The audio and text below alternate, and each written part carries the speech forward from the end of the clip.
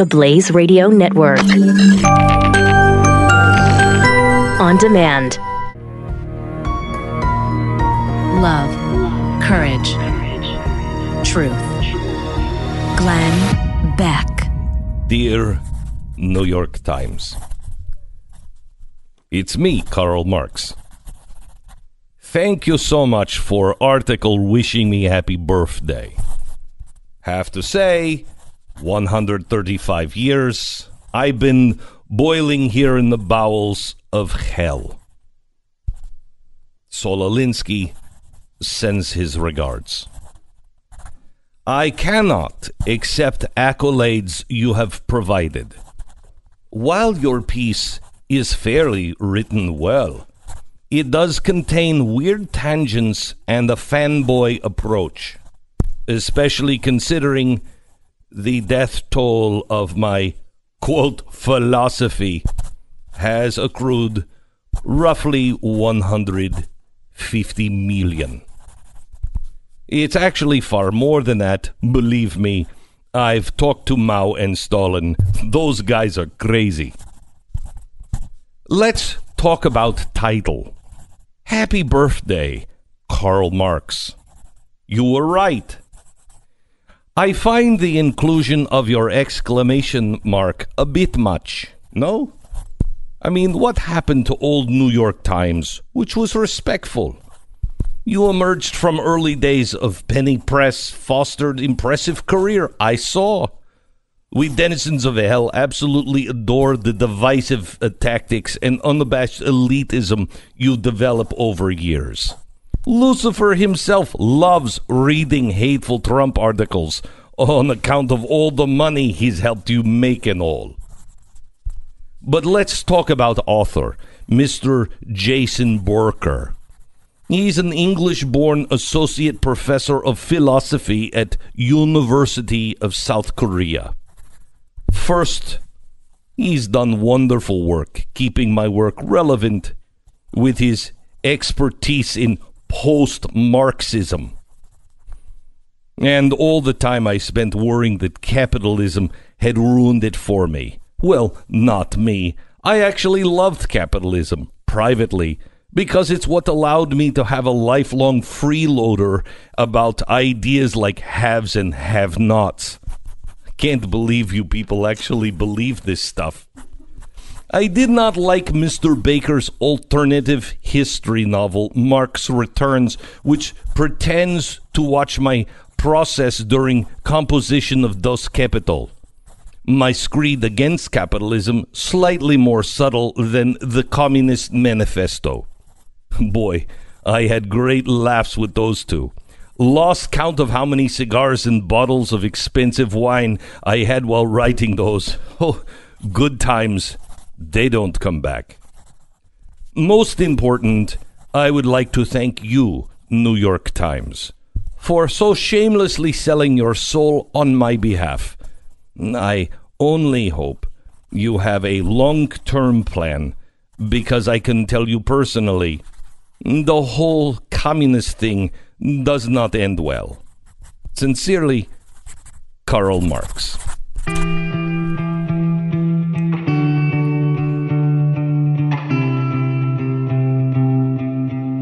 It's Tuesday, May 1st. This is the Glenn Beck Program. Nice job on the scribbling there, Stu. Thank you. I realize my hand gets really tired when I write now. You should write that. You should hold that up. If you're watching on the Blaze TV, you can see the scribbles, and that makes as much sense as most of Karl Marx's writings. It really does. Yes, it does. Thank you so much, New York Times. What do you say? A little bit more bloodshed? That's really the headline, by the way. Happy birthday, Karl Marx. You were right, from the New York Times. That's great. That's great. That's great. That's where we are. It's crazy. It's absolutely crazy. Oh, by the way, best part of that, by the way, it's behind the paywall if you want to read it. Yeah. I don't know exactly how that works. So here's what's really interesting is Karl Marx is making a big comeback now. Let me give you this. Safeway That's a grocery store in the Pacific Northwest, and I think a lot of the West. Safeway warns Seattle new employment tax could turn neighborhoods into actual food deserts. Now, Stu, do you remember the report we did on food deserts when Barack Obama said, you're living in a food desert? Yeah, I did a whole series called Deserted, in which we investigated communities that had absolutely no access to food, which was interesting because all of the places we looked at had multiple, not just one, but multiple grocery stores in them. Yeah, but they didn't have a place you could get a salad. Oh, yes, they did. Really? Huge produce departments. Really? Yeah, thousands and thousands of options for fresh foods and vegetables. Well, apparently those who care about food deserts no longer care about food deserts because Karl Marx is right. New employment tax, which has been proposed by the Seattle City Council, will charge roughly $500 per employee based in the city. Although it would only apply to the city's largest companies, the ones that provide all of the jobs. Many of them are complaining to the press, some with good reason, about how the tax would discourage employment and ultimately damage the city's economy. What could possibly go wrong? The tax is only going to apply to businesses earning $20 million in revenue within the city limits, a group that includes 585 companies. 585 companies. Businesses would be required. Can you just get out your calculator here, Stu? Businesses would be required to pay 26 cents per man hour. Okay. For every employee that works within the city limits, excluding vacation pay and sick time. So let's make that 26 times 40. 40 hours. Times what? 50 weeks? 50, yeah. 2 weeks of vacation. So that should be about 500. Yeah. How much is it? $520. $520. Okay. Now let's just say Amazon, one of Seattle's, if not biggest employers, in the top 5. They only have 45,000 employees in Seattle. Okay. So times 45,000. Oh, okay. Yeah, that's going to be that's a hefty tax. Okay, that's the tax that Amazon has to pay every single year for employing people in Seattle. $23.4 million. So they can afford it because, remember, this only applies to businesses earning $20 million in revenue. That's not profit. That's revenue. So that means they sell all their stuff. They have to make at least $20 million. Then you get that tax. That's amazing. Because one thing about taxation is when you tax something, you get less of it. That's what the point of it is. No. For example, a vice tax like cigarettes, alcohol, right? No. Why do you tax those things? Why do they tax them? Because you want more people to smoke. No, that's the opposite of what you do. In theory, you tax it so less people will smoke. It will be more difficult to afford it. So then why are we taxing marriage so high? Because we have that marriage tax I've heard of. Wait a minute. Oh, no, we give you a break for marriage. Because theoretically, you're trying to encourage it. At least that was the thought at one point. But here is employment. So you're now taxing people extra for hiring more people. Which again, so it would make more sense, for example, to give a small raise to an employee to take on double the work, right? Than to hire an extra person. Put those people, for example, great argument for automation. Great argument for Why automation. wouldn't I replace a worker with a robot when they're going to charge me an extra $500? I could take that $500 I'm going to pay the employee anyway, that's extra, and put it towards the robot. Well, I will tell you, Europe is ahead of us on this. Oh, okay. They already have a robots are people to tax. That's not a thing. They already have done that. So if you replace somebody with a robot, you have to pay the tax on that. And that is one of their goals, is to make that common. And I will tell you that you'd still pay it because it's cheaper to have a robot than it is to have a human being. Seattle is suicidal. Everything on the West Coast is just suicidal. From California, Oregon to the Canadian border, it's just on fire. Karl Marx was right. Idiots everywhere, useful idiots.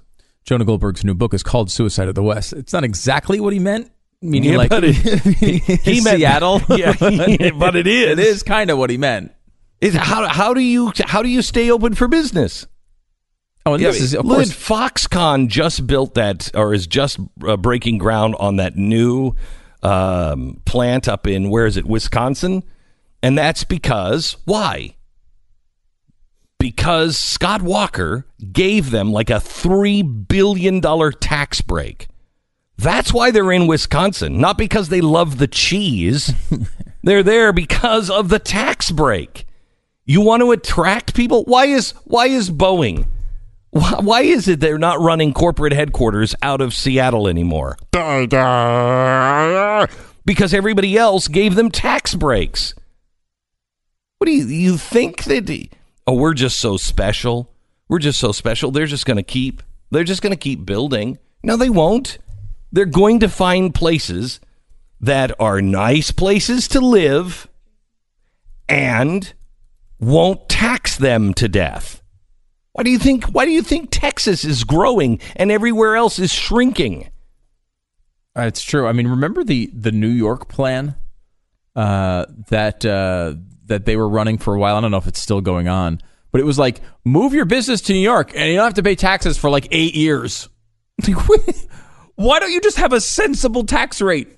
You have to lure people there, you have to give them zero for a long time. Instead, why not just make your business environment rational? But this is the problem. I mean, they all know it. When it comes down to it, they all know it. When it comes down to it, you know what they really want? Solar panels. You know what they really want? Electric cars. And what do? They throw tax incentives at them. They all know if they want more of something, you take the taxes, punishments away. Yet in places like Seattle, they still go down these roads. They know what the effect is. Everyone knows what the effect is. What are they doing with a soda tax? They're raising a soda tax. Of course it's to make money, but it's also in theory to get people to drink less soda, right? They're trying to punish that behavior. And what they're doing in Seattle and so many places around the country is trying to punish the employer for hiring people. It's insane. But again, they spend so much money. They promise so many things to their left-wing voters. And when it comes down to it, they have no way to pay for any of it. And this cycle continues. I mean, if without this tax, how are they going to buy all of those tents that those 45,000 employees are going to have to live in?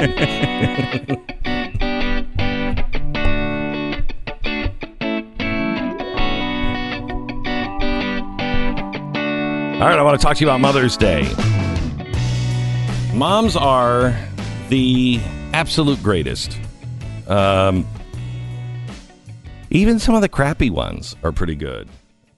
It's an interesting Mother's Day sell there. Well, I mean, moms. I mean, I hate to say, I had a great mom, but as I get older, I'm kind of like, did I? I mean, what really turns me around on my mom, on whether she actually loved me, is rice pudding. I love rice pudding. I never had rice pudding before. I had rice and raisins. We grew up on rice and raisins. My mom would make instant rice, and then she'd pour milk on it, and she'd put some cinnamon on it, and she'd throw some raisins in it. There you go. When I said to my wife, Tanya, I said, hey, have you ever had rice and raisins? She's like, no. And she said, how do you make it? And I said, you put it in and you just stir it with the milk and stuff. And she said, that's rice pudding. And I said, no, that's something different. She said, no, you just cook it longer. And I'm like, my mom, she was like, he's worth a treat, but not all that time. Right. I mean, that's just way too much effort for him. Anyway, but I'd still love her, and she's worth celebrating. Mother's Day is right around the corner. It's not this Sunday, it's the next Sunday, and 1-800-Flowers.com will help you get ahead of the Mother's Day rush.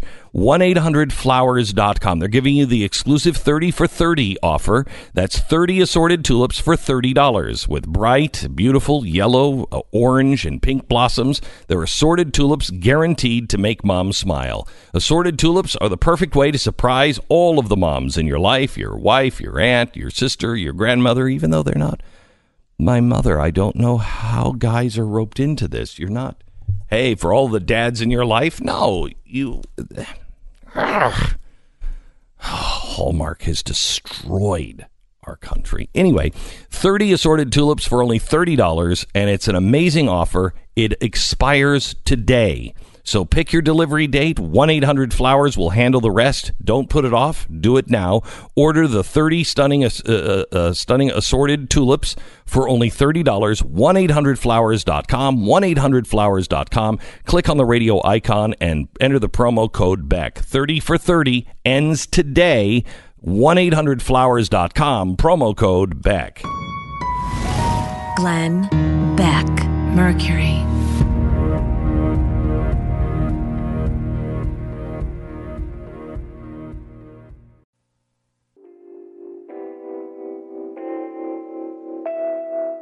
Glenn Beck. So yesterday, I'm in the office and working on the Mercury One Museum that is going to open here in the studios for just 3 days, June 15th. That's a Friday, June 15th through Sunday, June 17th. And this year, it's about rights and responsibilities. And yesterday, I'm like, we need a guillotine. We need a rack. We need, the gallows or something like that, because I want to start it with tyrants, kings, and bloodbaths. What the world was like before people recognized that men had certain inalienable rights. And so I all day yesterday, I'm like, where do I get a guillotine? I mean, I need a rack. Where are we going to find somebody who has a rack? Hey, does anybody have a guillotine we can borrow? I mean, a real one? It's the type of thing that gets you thrown in prison, asking that question. It really is. Yeah. And so yesterday afternoon, Suzanne from Mercury One writes, and she said, there's this guy, Glenn. He has one of the largest collections of, torture devices from the medieval times, from Spain, from the Inquisition, and from England, from the witches and everything else. And I'm like, does he have a guillotine? It was the most bizarre thing ever that out of the blue, this guy writes, the same day I'm like, you know what? We need to get a guillotine. We need some torture devices. What does this say about you? I don't know. I mean, like the idea that people are just like, I've got an extra guillotine. Let me call Glenn. Yeah, I know. Well, he's had this. He put this whole thing together. And now I guess he's looking for a place to house it or something. And Ripley's Believe It or Not is into it. And I'm not. I mean, I think he's a more serious individual. He doesn't, it's not like, hey, look at this. Isn't this cool? Hey, let's go see the guillotine. I think, he's a little more serious. That's what happens at Ripley's? Yeah, I think so. You're like, all right, we just saw the Alamo. Let's go see a guillotine. No, that's how people just sound like that when they walk through the doors. Yeah, they do. Mm-hmm. They do. Well, I believe that. What do you mean? I'm not going to believe it or not. I believe. Okay, so anyway. So if I don't know if we can borrow his torture stuff, but if you happen to have a guillotine, and I mean a real one, I don't mean a magic guillotine or one that you've just built. I don't know who collects these things, but we need it for the opening of our museum this year. This year is going to be really spectacular, So you're soliciting for guillotines? I am, but real authentic ones, of course. Yeah. Of course. I want to show the difference between the American Revolution and the French Revolution with the guillotine. And I also want to show, because we just purchased something. We have the letter to Benjamin Franklin from Thomas Paine. You would love this.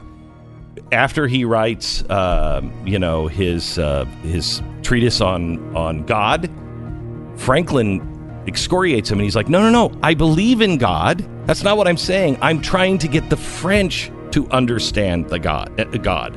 History's all upside down. We have the original letter. You'll see that in the Mercury Museum, mercury1.org/museum 2018.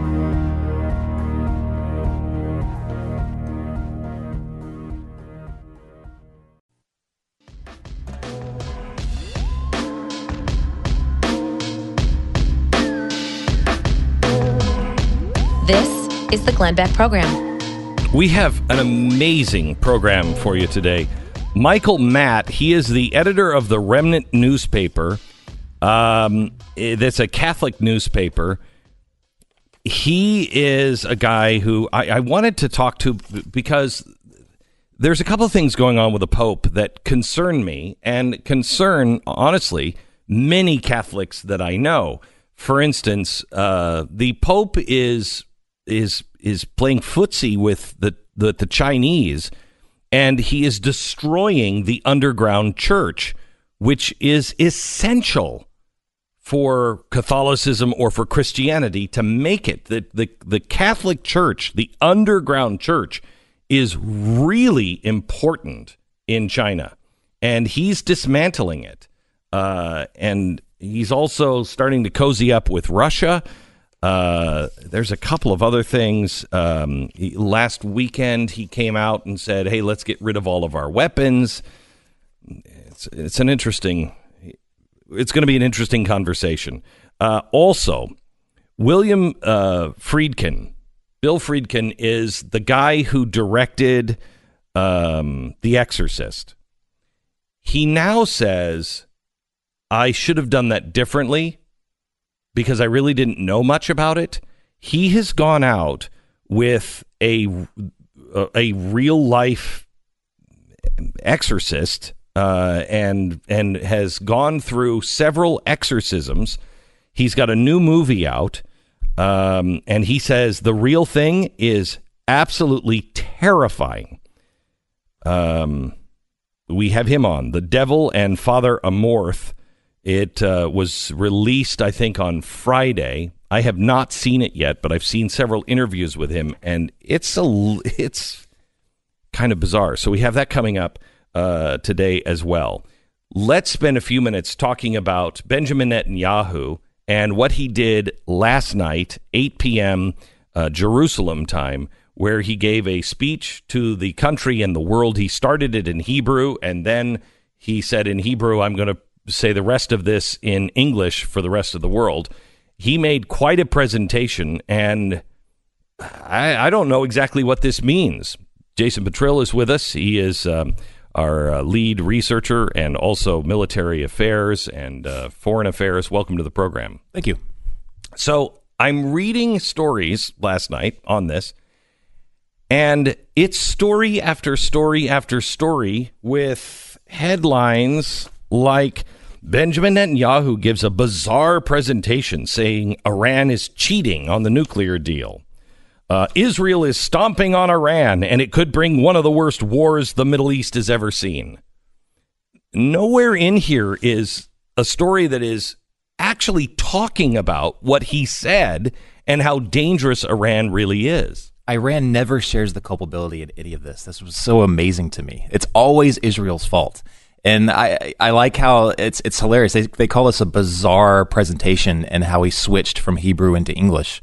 Well, the reason is because people in Israel, they already know this information. And they've been screaming at us in the West, all of Europe, all of the United States, to say, look, you're being misled. You're being duped. So they know that. They had to switch that into English because that we have been duped. We were duped by Ben Rhodes, the Obama administration. They were doing this for, about 2 years trying to get this thing through, and they weren't telling us the truth. that is the entire reason for this. Now, all the pro nuke deal people are saying this morning that, look, hey, this is all true. We knew this information. All this information was already out there. And what's funny is the Iranians at the same time are saying, no, this is bull. This is all like false. Well, no, this is true. All of this stuff, Project Ahmad, which Netanyahu was talking about yesterday, was the project, the military project to develop weapons-grade nuclear weapons. And the weapons-grade nuclear weapons, so he described a weapon that he claims they now have, right? That is a missile that it is tipped with enough firepower that it is 3 or 4 times the size of the Hiroshima bomb. Correct. But he doesn't say that they actually have it. He said that they have the schematics and everything basically done, all the research done. Basically the actual plans and schematics are sitting there. And they went to great lengths to preserve the knowledge too when they were supposed to destroy it. Right. And so now we're getting into information that we didn't know. So we knew all of that information already about Project Ahmad and all that stuff, even though nobody in the West reported on it, neither in Europe or the United States. No one reported on that. But the information that we didn't know was that all these schematics, all these plans and everything were being held in secret specifically to re-release at a time or to initiate at a time of their choosing. Now that's huge. And a lot of people are not talking about that. But basically that was one of the reasons why Netanyahu and the Israelis did not like this deal, because it was like a 10-year deal. There was no guarantees that it was going to be re-upped at the end of it. It was basically kicking the can down the road. But if that is their plan, then literally within, I think we're about maybe 7 years to go or something like that, they can instantly start creating those missiles, those nuclear tip missiles that you were just talking about. Instantly, they could start producing them. Now, at the same time, what is happening? The other thing that we did not address in the deal was the aggressiveness of the Iranian regime right now. They have moved all the way into Syria. On Sunday, there was another attack. We are having kinetic Israeli on Iranian conflicts. They've been going on for weeks now. I think there's been over 100 of those attacks in the past few months. You'd never hear about them. On Sunday, like I said, over 20 Israelis were killed in an Israeli F-15 strike inside Western Syria. Western Syria, not Eastern. Like, we're getting closer and closer to the Golan Heights. Wait, who was killed? Over 20 Iranians. Okay. Okay. Yeah, you think you said Israelis? Yeah. But yeah, that's kind of a big deal. You think that would make a little bit of news? You get the Golan Heights, it's over for Galilee and all of that part that Christians know and visit and hold holy. That's all gone. When you're up above, if you've ever stood on the cliff at the Golan Heights, you look down into, I can't remember the city, but there's no way to defend it. I mean, except for superior air power, but there's no way to defend it. They can shoot, they can kill, they can bomb, they can do anything to you. The Golan Heights strategically are extraordinarily important. It's so critical to look at both Iran and North Korea in a similar light. Iran pretty much did all the legwork, like they revealed yesterday, that everything's done. The schematics are done. They can start building these weapons. So it was very beneficial for them to enter into the JCPOA and actually say, okay, fine, we'll hang back a little bit, give us some more money. Let us initiate stage 2 and start moving into Syria and taking over the entire Middle East, getting ready for like a full-on attack or an invasion into Israel. North Korea, the same thing. They've already done their legwork. They've done everything. They've done about 6 nuclear tests, missile tests. They've got a nuclear program and actual physical nukes on standby, ready to go. So it behooves them, benefits them to actually go into an agreement now and get economic sanction relief. It's the exact same scenario. I would argue that Iran is a little bit further into that because they've got a program that they're ready to initiate and start once they've got land. North Korea has already got the nukes. Now they're looking for economic relief, and then they can hang back for a little bit and then do whatever they want to do later. Very, very similar, and it all revolves around a failed nuclear deal. Both situations. One's from the Clintons, one's from the Obamas. So what people are not connecting is the press refuses to look at the 12th Imam. And perhaps we should be ringing this bell every single day. Well, they hadn't seen the first 11. I know, so they may not understand the 12. Number 12. But this is something that they have to understand, the Imam of time, because that is all that the Iranians are talking about with their people, and it's what they're using to whip up the Palestinians. This is I think something around the 70th of Israel is coming. I think, May 14th, Donald Trump is supposed to be there. We're opening up our embassy. I think that's a very, very dangerous time. But I could be wrong. They're expecting 100,000 protesters just on the border. It could be really, truly a nightmare scenario. And they believe when the world is washed with blood, the Imam of time will come back and then he will rule the world. They believe that stuff, and no one will pay attention. The good thing is Donald Trump was there with me and Ted Cruz and Carly Fiorina and most of the candidates for president when that deal was signed, trying to get Congress to stand up and not take that deal. Don't allow this to be done. So Donald Trump was clear on this deal back then. I think he's still clear on this deal. I would like to know, where did the president get the money from? We sent over a pallet of $1.8, $1.4 billion in cash. The president doesn't have a checkbook. Congress has a checkbook. Where did he get that money? Have you ever heard anybody ask that question? Where's that money from? Some slush fund? Because if the president has a slush fund, why doesn't Donald Trump just use that slush fund to build the wall? Oh, I remember. Because the president's not supposed to have a slush fund. Where did that money come from? And they wanted it in cash for a reason. So they could fund terrorists all around the world. We gave them money, and that now is blood money. It's really a dangerous situation. How much was this a psychological operation for the Iranians? For Netanyahu to come out and say, yeah, we took, basically a railroad car full of documents and we smuggled them out underneath your noses in one of your most top secret places. That's not sitting well. Not at all. I mean, Iran is basically, they're heavily infiltrated by the Mossad, Israeli foreign intelligence, heavily infiltrated. But I would not want to be in the Iranian intelligence or any kind of security apparatus probably in the next few months, because they're probably doing a heavy, heavy purge. Another interesting part about this, because you brought this up, a lot of the information that Netanyahu talked about was known at some level. There are some additional details to it, but we kind of knew what was going on there a little bit. What's interesting to me about it, though, is while it was in the IAEA documents, much of it, it was not presented to the American people as if this was real. This is from the White House website talking about the historic deal that will prevent Iran from acquiring a nuclear weapon. This is the way they phrase this. Here are the answers to a few questions you might have on how we will make sure that Iran's nuclear program remains exclusively peaceful. Remains exclusively peaceful? The IAEA documents outline it was absolutely not exclusively peaceful. And that's how they sold it. All the Obama bros, the Ben Rhodes of the world, all sold it to the American people as this was never happening, but this will ease your conspiratorial minds, right? This deal will make sure that there's no pathway for them to get there. It was not exclusively peaceful. The documents blatantly show that. Netanyahu's documents back all of that up in spades.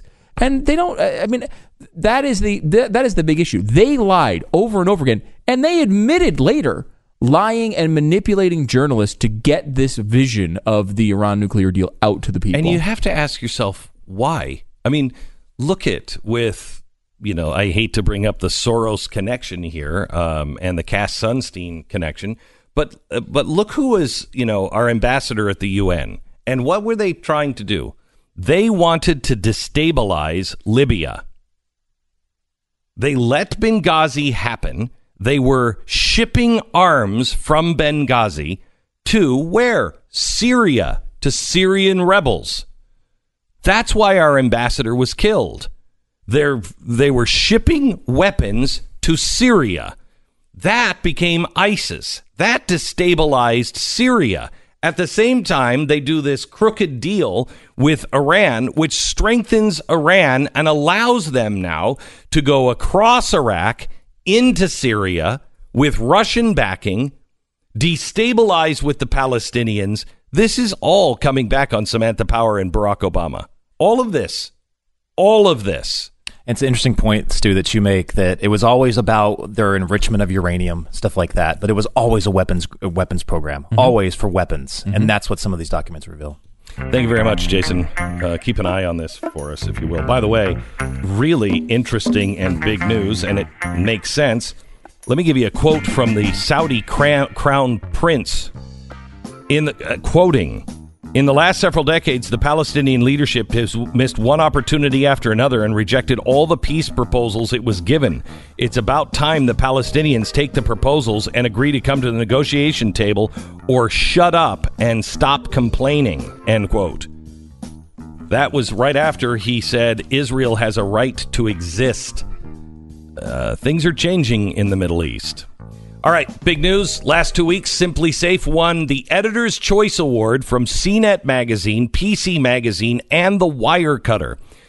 These are the three, probably the most respected product testers out there for the high-tech world, and they put Simply Safe through a battery of tests, and they compared it to all the other home security products. And Simply Safe won every time. Simply Safe, best home security system, hands down. So, what is it? Well, it is a safe. It is a system that you own. There are no contracts. The price is unbelievably reasonable. You don't need anybody in to, figure out, count the number of doors and windows. Where do I put the motion sensor? Because you're smart enough to do that. You own it. You install it literally, depending on the size of your house, from 20 minutes, 15 minutes if you're in an apartment, to, I don't know, half hour, 45 minutes if you live in a big house. Also great for business. Simply Safe. Take 10% off now. SimplySafeBeck.com. SimplySafeBeck.com. Glenn Beck, Mercury.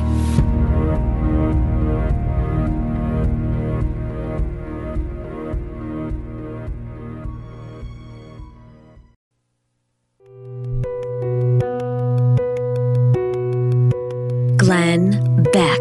I am so fascinated by the next 2 hours of this program. We have a practicing Catholic.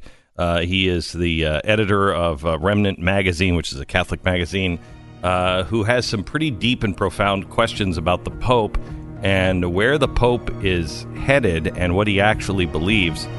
Then the director of The Exorcist, coming in hour number 2, who says, I got it wrong. It's worse. I've seen Glenn it firsthand. Beck, coming up. Mercury.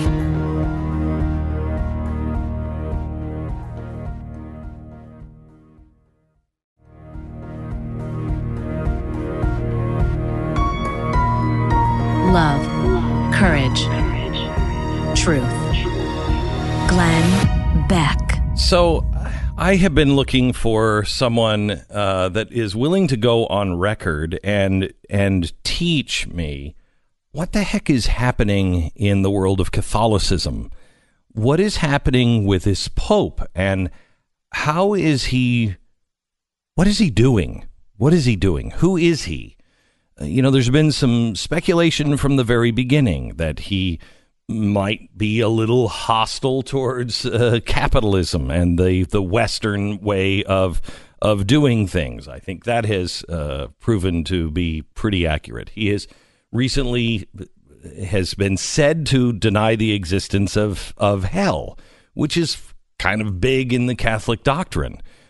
He came out this weekend, then said, let's get rid of all weapons and then we can all live in peace. I'm also concerned because I have heard that he is becoming cozy with Putin and Russia. More disturbing is that he has become close with China and is actually, as I understand it, undermining the underground church. Because there's two churches. There's the church that the government approves, And then the underground bishops, and they are the ones that are doing all the heavy lifting and getting Christians to safety, who are actually making a difference. And it's my understanding that he is taking that apart. So we've been looking around, and Michael Matt is the editor of the Remnant Newspaper. It's the oldest Catholic newspaper in the country. And he has some of the same questions. So as a practicing Catholic, we thought he would be good to answer some of these questions. Welcome to the program, Michael. Thank you very much, Glenn. Pleasure to be here. Sure. So, first of all, tell me a little bit about yourself, so we know that that you're not just an anti-Catholic kind of guy. Oh, right. No, absolutely. I'm a tradition-minded Catholic, which means I really support and accept all the teachings of the Church. I'm a father of 7 children. We're the type, Glenn, who never miss Mass on Sunday and all the rest. So What's happening in the Church right now is extremely distressing, not only to us, but to a lot of faithful Catholics. And we're trying to make heads or tails out of it, too, at this point. So I don't even know where to begin with this, but I know that you reported on the conclave, and you say that this Pope's election was even suspect. Well, yes, it's a suspect may be the wrong word. It's incredibly unprecedented. So the way things happened, the way Pope Benedict, abdicated very suddenly, right mid-stride, when he had so much that he was planning on doing and still working on, including an unfinished encyclical and so forth, to suddenly abdicate under those circumstances was just very bizarre, not only for Catholics, but for everyone who's watching, and for historians who followed this over the years.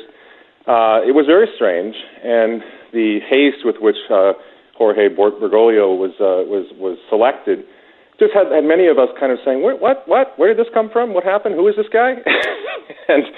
and so, but it's really important, for all of us, for Catholics. I think there's a lot of ignorance out there about, what does this mean? Is it possible for a Catholic Pope to not be the greatest guy, to not be a saint, to fall, to make mistakes? And I think that's where a lot of non-Catholics, they have a misunderstanding of what we mean by the inerrancy or the papal infallibility. In other words, it's possible, Glenn, as you know, to have a terrible pope, to have a pope who's a sinner. We've had terrible popes in the past.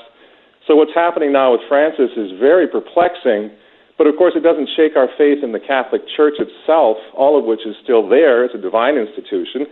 And Francis is on his own here in many things. He's kind of out there with his own opinions, which are not protected, which are not inerrant. And I, as a faithful Catholic, it breaks my heart to say this, but he's doing a very upsetting thing right now by siding with the political left and by really kind of taking it to faithful Catholics. He is. It's interesting to me because I see him more and more every day. I mean, he's hanging out with really disturbing people. Paul Ehrlich, George Soros. He seems to agree with, and he's almost becoming, in some ways, the anti-John Paul. No, absolutely. And as you mentioned, this tweet over the weekend where he says we should ban all weapons in order to be peace. And that's right out of, John Lennon. Let's give peace a chance. Imagine there's no heaven, there's no hell. A lot of things just seem almost hippie-esque coming from. And of course, he's 82 years old. How much of this is coming right from his mind, and how much of it is part of the sort of Greg Burke, which is an Opus Dei operative who is really doing a lot of PR work for the Vatican right now? How much of that is coming from the official sort of Vatican PR machine? I don't know. But it's very scandalous. And there's a lot of faithful Catholics that just are perplexed by this. I mean, if Pope Francis wants everyone to get rid of weapons, should he start with the Swiss Guard?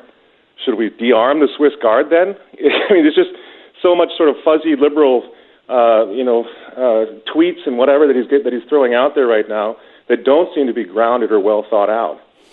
I want to ask you, because this was brought up to me by a staunch Catholic who said, Glenn, and it's the reason why we're having you on today is we started a search because I didn't know this and I want to understand this. A staunch Catholic came up to me and said, do you realize what the Pope is doing in China? And explained it to me. And I just can't believe that's true. Is it true that the Pope is undermining through his actions of cozying up with the new dictator in China, that he is undermining the underground church? Well, this is difficult. The situation in China is very tough for anybody to say with any certainty what's going on there. So I guess I would refer to an expert I think most people would accept, and that is Cardinal Joseph Zen, who's the former Bishop of Hong Kong, and he recently accused the Vatican of selling out the church in China. So it's another one of those things where what is going on? Why can't we get clarity on this? For so many years, faithful Catholics, and I mean faithful to dogma and doctrine in China, but also faithful to the Vatican, have been holding the torch, if you will. They've been being persecuted, they've been martyred, they've gone underground, and all of a sudden the Vatican comes out with Pope Francis at the helm and says, we're going to regularize, we're going to have relations with the Chinese Patriotic Association, which is a communist sort of pseudo-Catholic church. Now, maybe there's some sort of an alliance or some sort of negotiations that are going on that could justify this in a way that you and I, we don't see it yet. But the very strange thing about Pope Francis and the Vatican at the moment is that they don't take the time to explain these things. So it's just another massive scandal, like it was when he said, supposedly, allegedly, that hell doesn't exist.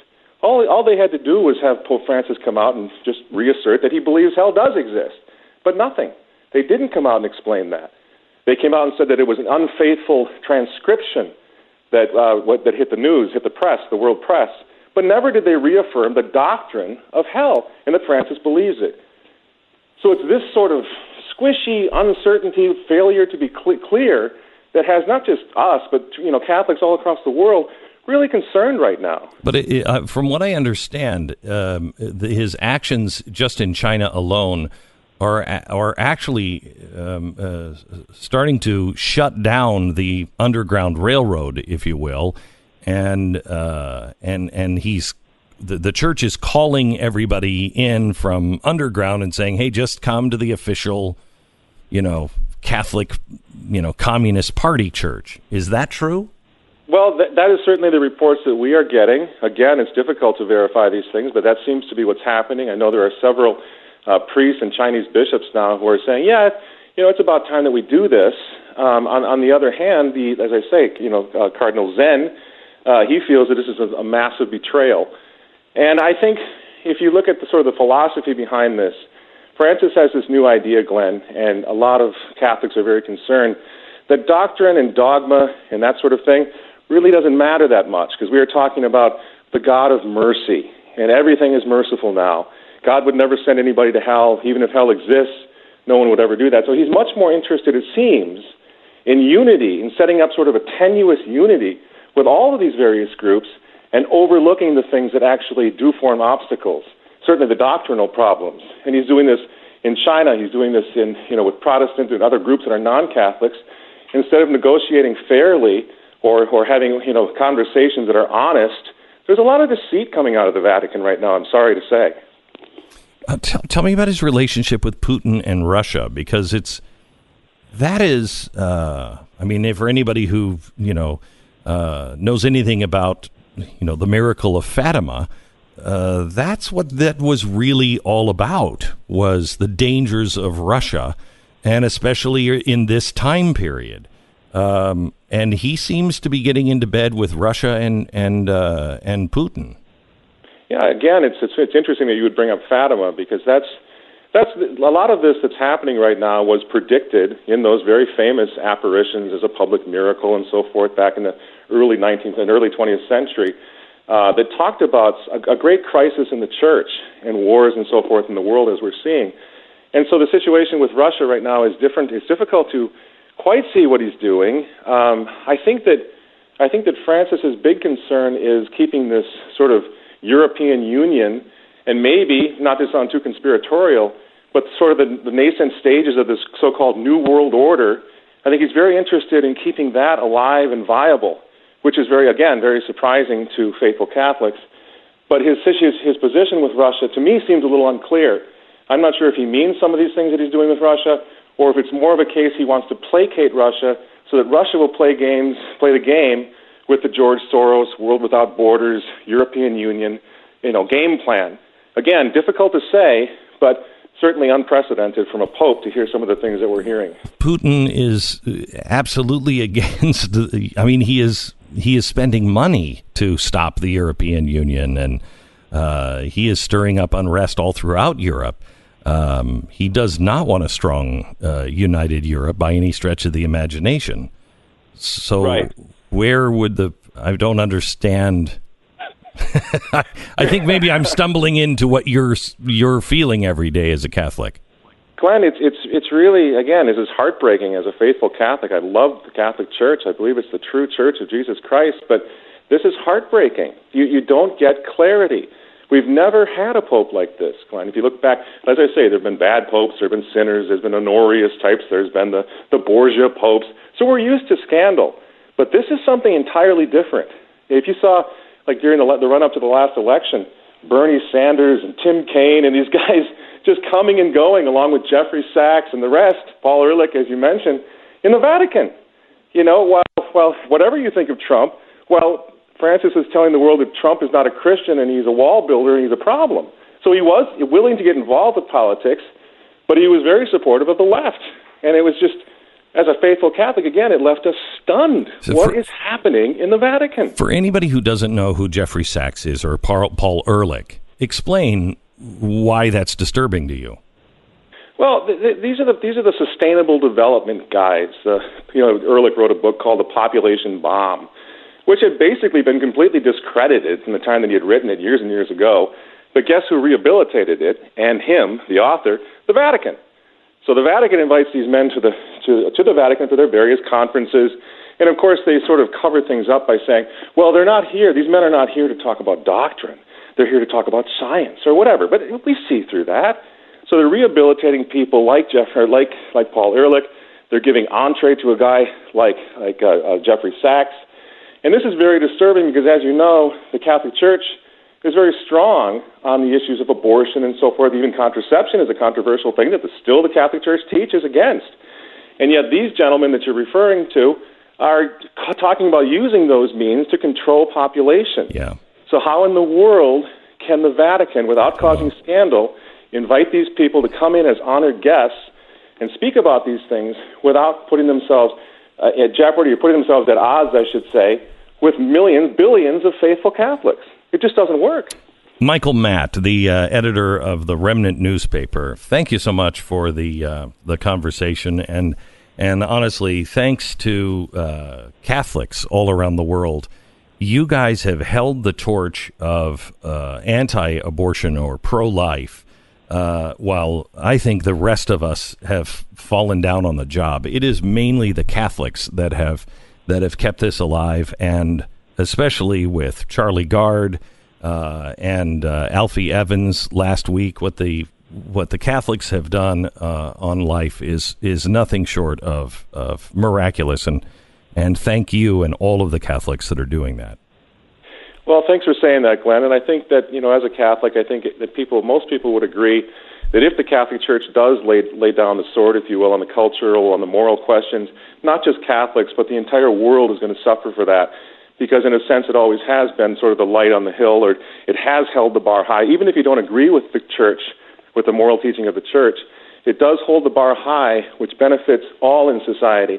So I think there are a lot of non-Catholics, too, now who are looking at what's happening in the Vatican, and they're growing fearful, because it does seem like the Catholic Church is preparing. Now, this is the human element of the Catholic Church, preparing to surrender on these very important issues to us all. And so, again, we're very concerned, and we hope that people will share their concerns with the folks in the Vatican and other Catholic outlets, because I think there is still time to turn this around. But at this point, Pope Francis, I'm sorry to say, is causing great concern for all of us. Thanks a lot, Michael. Appreciate it.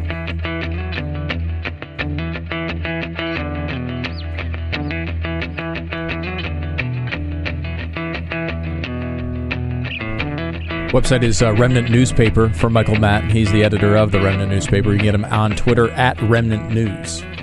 Have you ever wanted to refinance your mortgage, but you didn't want to start a 30-year loan again? American Financing can help. When refinancing to eliminate mortgage insurance, lower your rate, or consolidate your high-interest debt, Don't worry about resetting your loan, because with American Financing, they work for you, and they offer a 9, 13, or 18-year loan. Any term that you really need, because, again, they're going to design it. It's a custom loan for you. You choose the term based on your budget, and they're going to find the most competitive interest rate out there. It's your mortgage, your way. Plus, with a fixed rate, no matter where the interest rates go, yours stays the same. Monthly payments won't increase, and it just takes one call to their salary-based mortgage consultants, and they're going to guide you through the options and will customize the right program to achieve your financial goals. And they'll even get you closed in as fast as 10 days. It's American Financing. 1-800-906-2440. 1-800-906-2440. That's AmericanFinancing.net. American Financing Corporation, NMLS 182334, www.nmlsconsumeraccess.org. Glenn Beck, Mercury.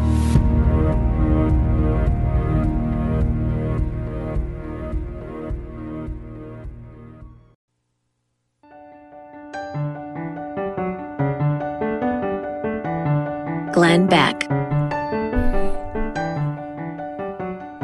It's kind of a weird day. They just happen to all fall on the same day. But we have Bill Friedkin on at the top of next hour. He's the guy who directed The Exorcist. And he's made a new documentary. And it's a little terrifying. He met Father Gabriel Amorth. He's known as the Dean of Exorcists, and he got permission to, as long as he took it seriously and didn't try to make it into some hypey thing, to follow him with cameras and film exorcisms, and it's changed him. Now, here's the guy who did The French Connection and The Exorcist and The Brink's Job and Rules of Engagement. He's now directing operas all around the world. But he did this, and he said, I would have made The Exorcist differently.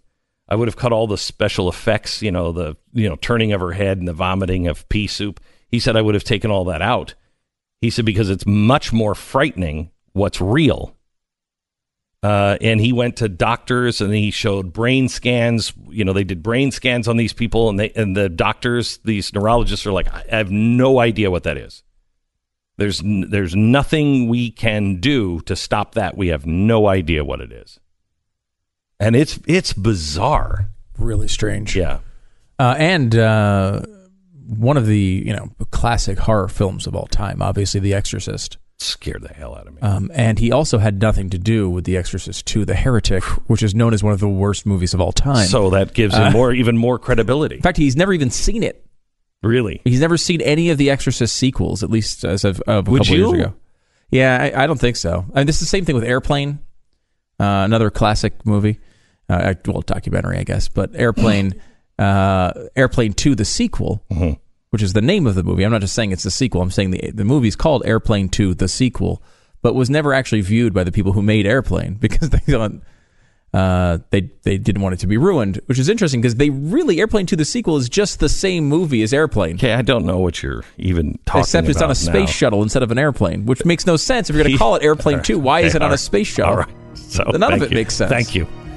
So anyway, he's going to be joining us about a half hour. He said, I was scared, seriously scared. I was 2 feet away from them, and it was terrifying. I'm going to talk to him coming up in about a half an hour.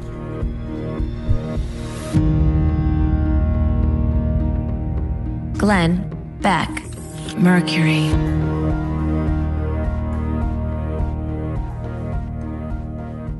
A home is usually the biggest investment we make in our entire lives. You need to have rock-solid advice because if you screw up when you're buying or selling a home, it can have financial impacts that can last for many years.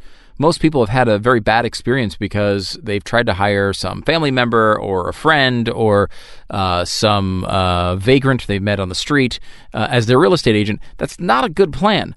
realestateagentsitrust.com is the place to go to get this done the right way. It's a network of over 1,200 agents all over America that are rigorously qualified by Glenn's team. Glenn started this company, and their experience, their marketing plans, their character, and the results they get for their clients are the way that they rate these agents, and you can get the best ones in your area by just going to realestateagentsitrust.com. If you need to sell your house fast and for the most money, or if you're looking to buy, go to realestateagentsitrust.com. You'll be introduced to the best agent in your town. Let these agents earn your business. Get moving with realestateagentsitrust.com.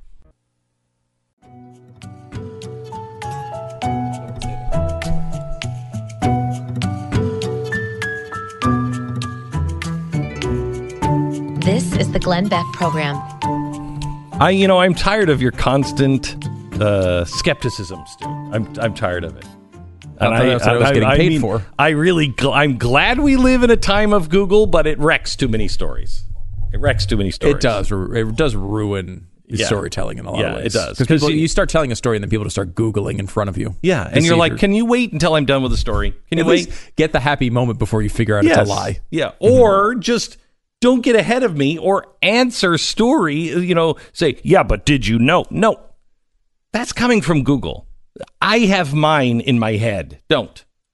Now, you can fill it in. You can correct it at a later moment, as soon as I'm finished with the story. But the minute I start talking about a story, Stu is like, he just looks at me, and I just, in his head, I already hear.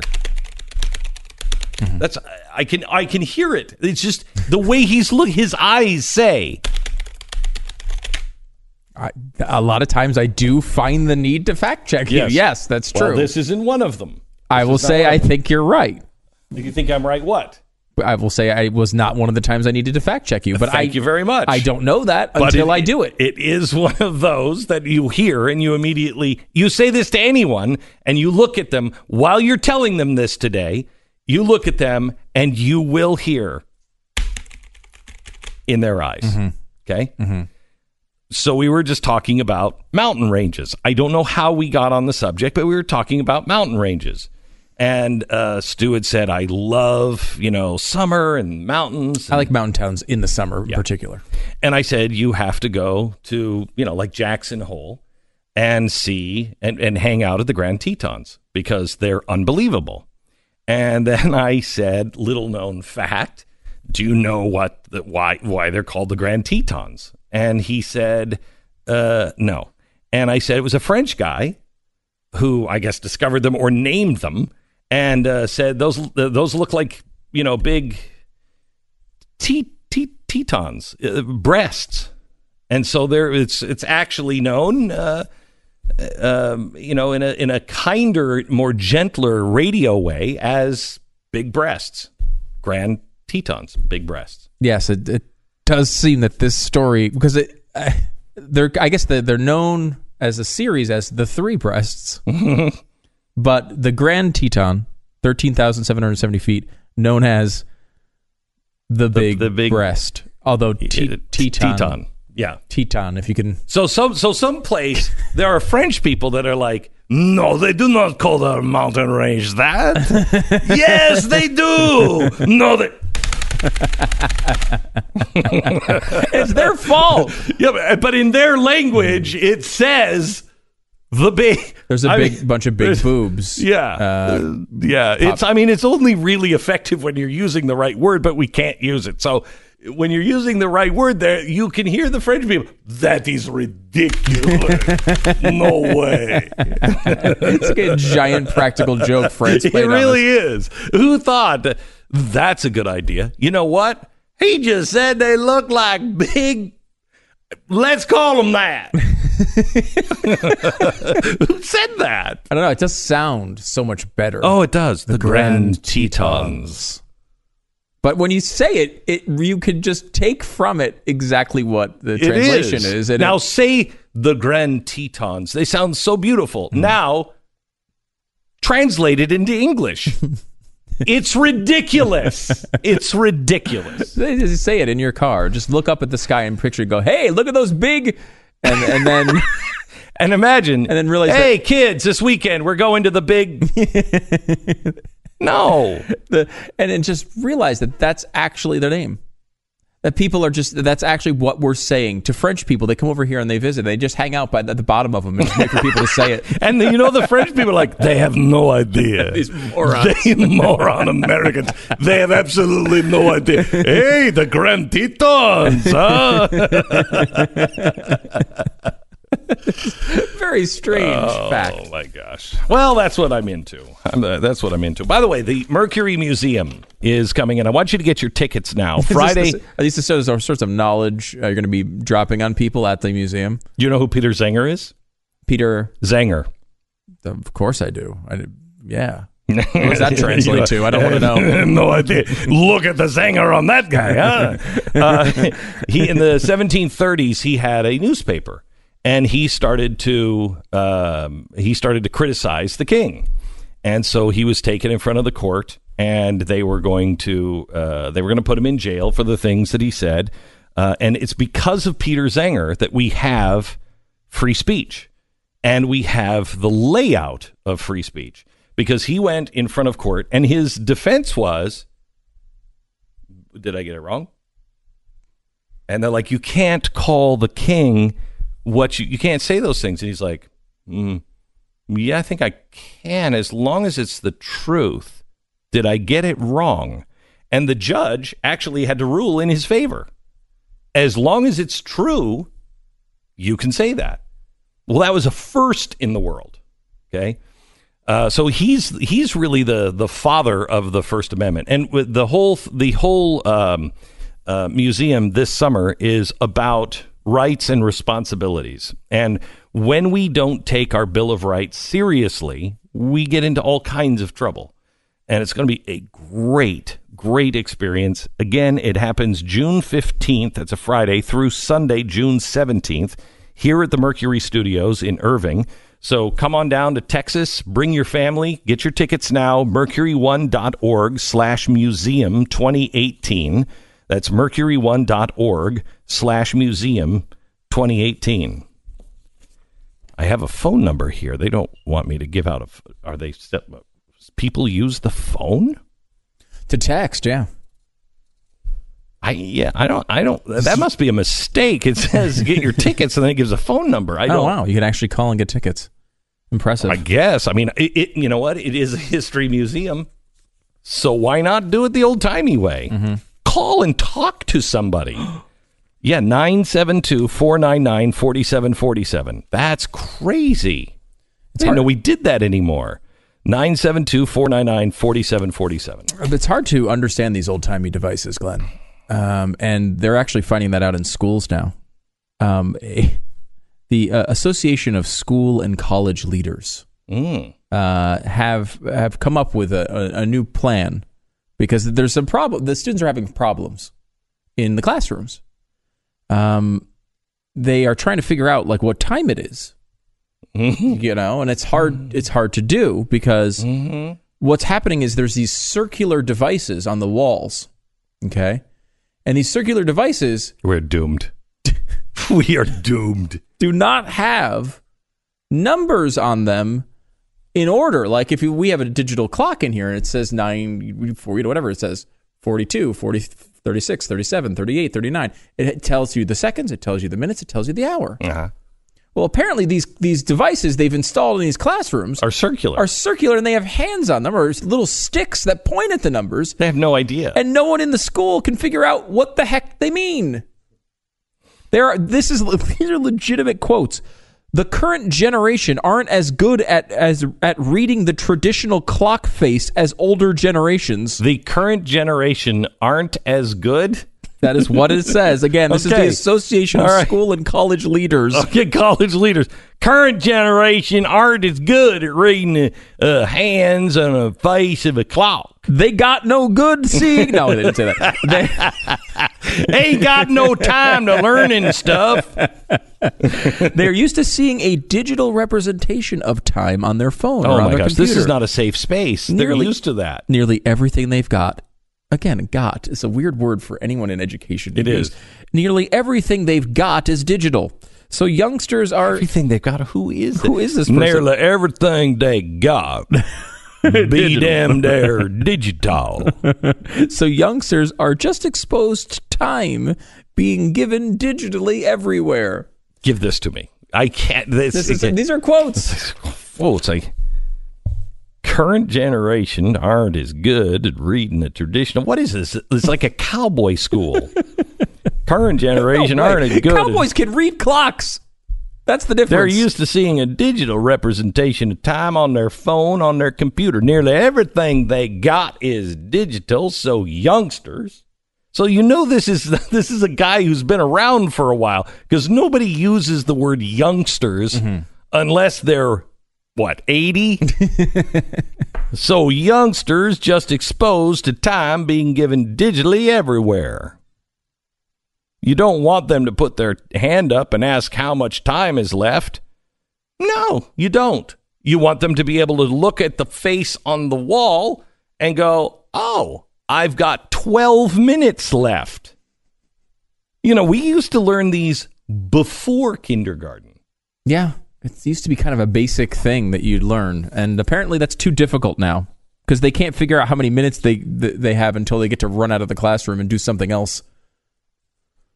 It's pretty embarrassing. How many minutes left before I'm responsible to make my own way through this scary world? Not enough for you. Apparently not enough. Sponsor this half hour is Goldline. Listen to this. Turkish government has made the decision to repatriate all of its gold reserves currently housed in the Federal Reserve System. They were storing 220 tons valued at $25 billion in the U.S., which it repossessed on April 19th. Okay, so Turkey just took all of its gold out of the Federal Reserve System. Okay, that's good. Venezuela took their money out. The Netherlands also retrieved 122.5 tons of gold. Germany brought home 300 metric tons. Austria, Belgium have also reviewed and are taking similar messages. I took out my 75 tons as well. You did? Yeah, I pulled it all out. I just didn't trust it anymore. When you have 75, I left 100 tons in there, but I took out 75. Can I tell you something? I have 100,000 tons of balsa wood. I took it all out. Really? Yeah. I thought, 100,000 tons of balsa wood, that's a lot of wood. That's a whole balsa forest. And that was at the Fed? That's all at the, the Federal Balsa Wood Reserve. Oh, okay. And just in case currency ever becomes those airplanes with the rubber bands. Could happen at any time. It could. And I'm going to be sitting pretty, but that's a different story. The markets are volatile. People are repatriating their gold. This could be why. Because there's no faith in credit or no faith in the full faith and credit of the United States government and our currency, because we're headed for war. I don't know, but the world is starting to call their gold back. That's a really big deal. Now, one thing that survives wars, survives inflation, is gold. I don't want you to wake up like you did on that day in 2008 and you haven't hedged your bet and put some things, away in different ways. So in case the dollar collapses or we just go to war or whatever, you have something. I want you now to call Goldline and find out about their IRAs, find out about gold in bullion or in the bullion that's coming from the Canadian Reserve or American. Find out the best way for you to hold gold as an insurance policy. Will you look into it, please? Because no country has ever printed as much money as we have. 866 Goldline. 1-866 Goldline. They're waiting to help you through this. Do your own homework. Read all the important risk information and find out if gold or silver is right for you. 866 Goldline or goldline.com. Glenn Beck, Mercury.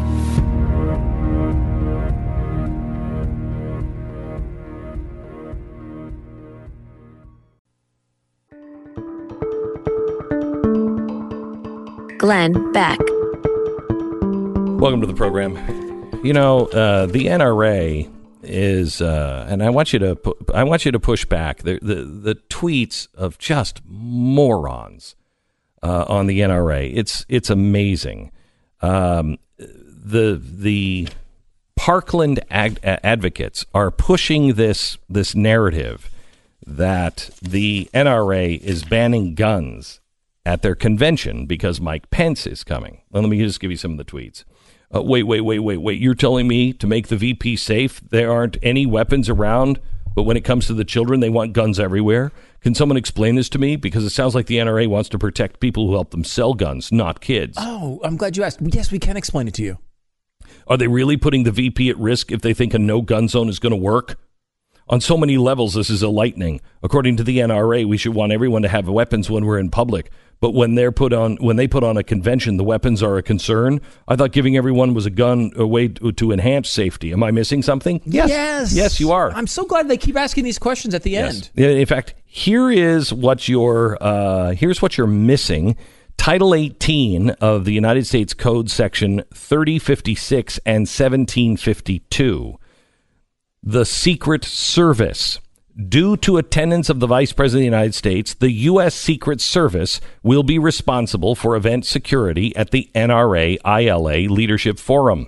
As a result, firearms and firearm accessories, knives or weapons of any kind, will be prohibited in the forum prior to and during his attendance. So it's the Secret Service doing this, not the NRA. You don't have a choice. When the Secret Service says no guns, they come in with all of the guns. They're the only ones in the room with guns. And they're not there to protect you. They're there to protect one person. So it's not the NRA. So if you see this, make sure you stomp this lie back. Title 18, United States Code, Section 3056 and 1752. Just tell people, get an education, figure out yourself what in those sections is telling the Secret Service what to do, and the Secret Service is telling the NRA what to do. Back in a minute.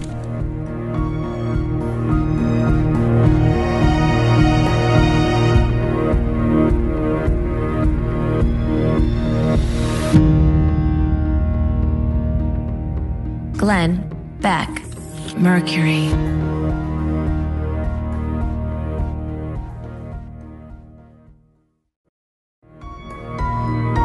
Love. Courage. Truth. Glenn Beck. How do you feel about us as a country right now? How are we doing? I mean, it's really hard to be positive if you even glance at the news for just a few seconds every day. But the news it's full of lies. And I don't mean lies about one politician or another. I mean, it's not who we are. There is a lot to be thankful and to celebrate about in this country. We don't spend near enough time talking about the good things. And from time to time, may I just be a reminder that we still know how to love and help one another. There were wildfires that raged across the western part of Oklahoma last month. It was devastated cattle grazing lands. It scorched an area the size of Chicago and New York City combined. And the surviving cattle are struggling now because the most urgent need is food. Well, thank goodness for the cattle version of FEMA. Washington, D.C., government to the rescue. No, actually, no. The heroes are total strangers. They're from states as far away as Michigan and Montana. And these strangers have been hauling truckload after truckload after truckload of emergency hay to western Oklahoma. Now, this has all been organized just through word of mouth via Facebook and the old technology, barely worth mentioning. People just talking to each other. The donated hay has been pouring in from regular people, not the government, A man from one of the hardest hit towns in the state boiled it down, he said, the Good Samaritan hay. We've waited on the government. And we waited on the government. And if we would have continued to wait on the government, we wouldn't have any hay. Tiny town of volunteers working 12-hour shifts, distributing the donated hay at the town's rodeo grounds. Without the emergency hay, the ranchers would have been forced to sell their already decimated herds. Two brothers who raised cattle near the Kansas-Oklahoma border drove true tractor trailers with 64 bales of hay to the ranch of a man they've never even met. But they understand what the man is going through, because their family's land burned last year and the hay donated by strangers saved their herd.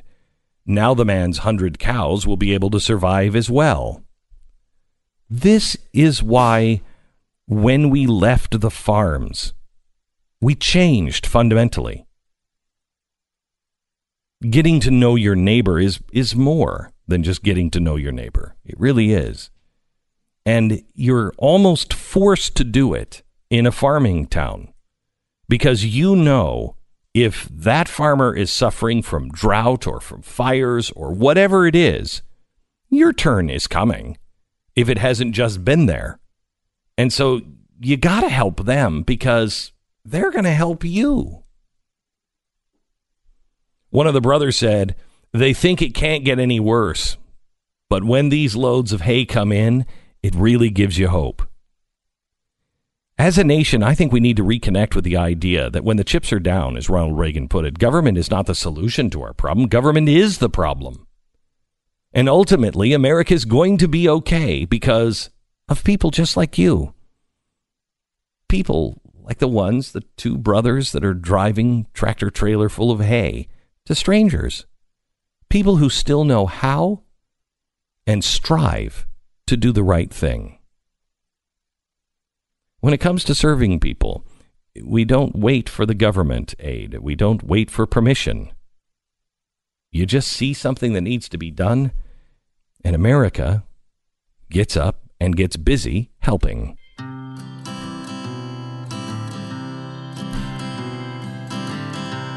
It's Tuesday, May 1st. This is the Glenn Beck Program.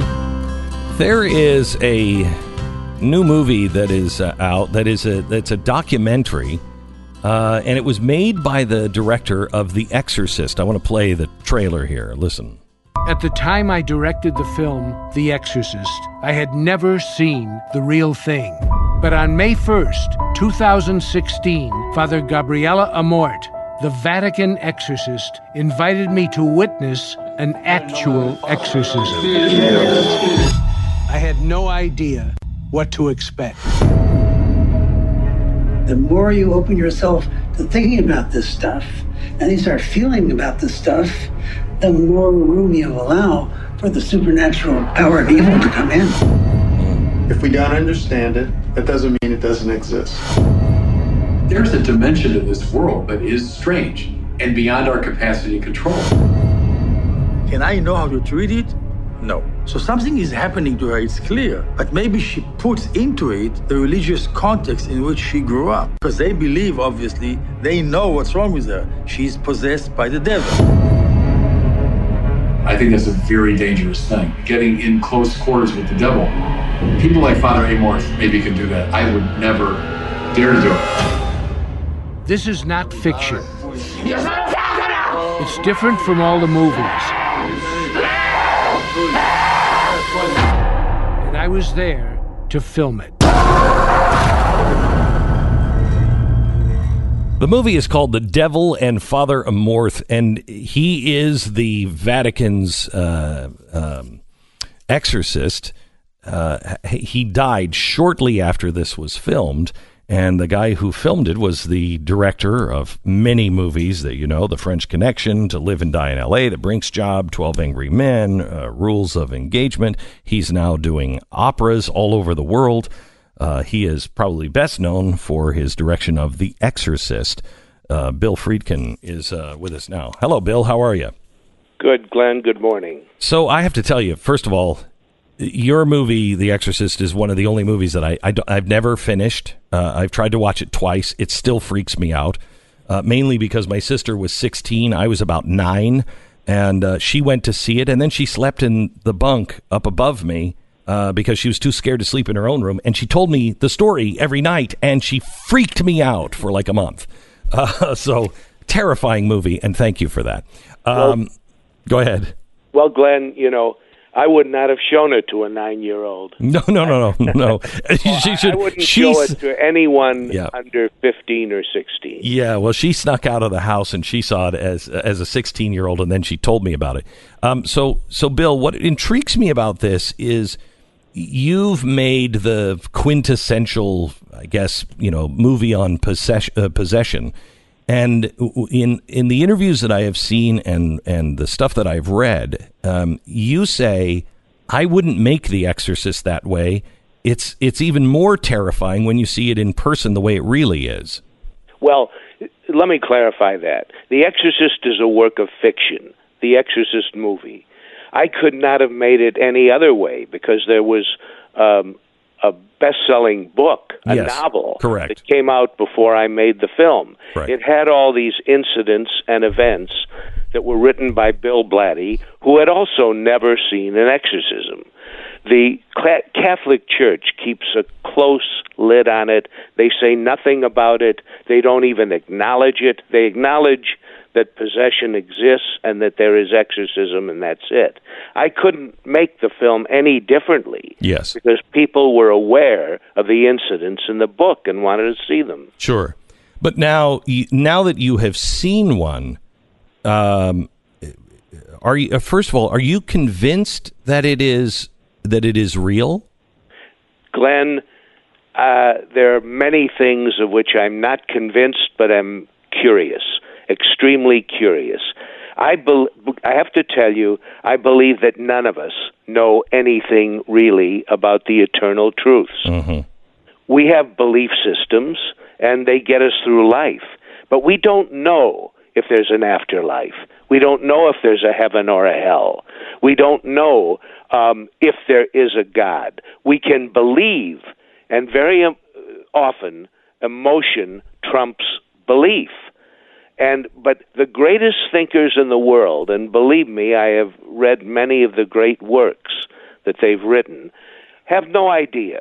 They have theories, they have beliefs, which is wonderful. I'm talking about from St. Augustine to Stephen Hawking. Right. None of us know anything about the eternal truths. So many of us are comforted by this belief system. Right. So when first of all, tell me who Father Amorth was. It's Amorth, the Amorth. H is silent. Sorry. He was the Vatican exorcist for 31 years. He had performed thousands of exorcisms, and he had healed, or as he puts it, liberated many people who believed they were possessed. Who had been to see doctors, psychiatrists, brain surgeons, and could get no satisfaction.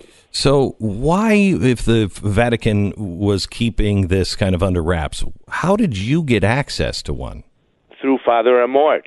He had written 6 or 7 books about his work that went into, 60, 70 printings now in many languages. And he wrote almost a page about my film, The Exorcist, when it came out, or long after it came out. He said that though the special effects were over the top, he thought that the film did help people to understand his work. So when I made an inquiry if I could meet him while I was in Italy for something else entirely, he agreed to meet with me. So tell me about it first, before we get into what the experience was like. You took these patients and you took them to neuroscientists and brain surgeons. No, I took one person. One person, right? Okay, and said, "Okay, explain this." I thought they would debunk it. I took it to 3 of the leading neuroscientists in the country. They all said to a person that they had no idea what this was. They had no idea what to do about this. Although everything originates in the brain, everything, this was not a problem of brain surgery. There was nothing they could remove. It wasn't epilepsy. It wasn't a lesion in the temporal lobe. And there was nothing they could do as a brain surgeon. And two of these men had done over 5,000 brain surgeries each. I then took it to 3 of the leading psychiatrists in the country at Columbia University and expected that they would debunk it or tell me in some scientific terminology what this was. To my amazement, they said that they now recognize possession. It's called dissociative identity disorder, demonic possession. If someone comes in and says, I think I'm possessed, they don't say, no, you're not possessed, dear. We're going to give you some therapy and some medication and you'll be fine. They very often will bring in an exorcist. Now, it is a religious-based disease, and of course it's Catholic. You know, the Jews, the Muslims, other faiths have other such diseases, and they have other people who attempt to rid people of them. But in psychiatry, they now treat it as demonic possession. Now, it could be a placebo. I hasten to say that they do that, possibly thinking it's a placebo. So I'm going to take a break, and when we come back, Bill Friedkin, who is the director of The Devil and Father Amorth and the director of The Exorcist, is going to tell us what it was like to walk in, what was happening to the patient, and what was going on, what the outcome was, in just a second.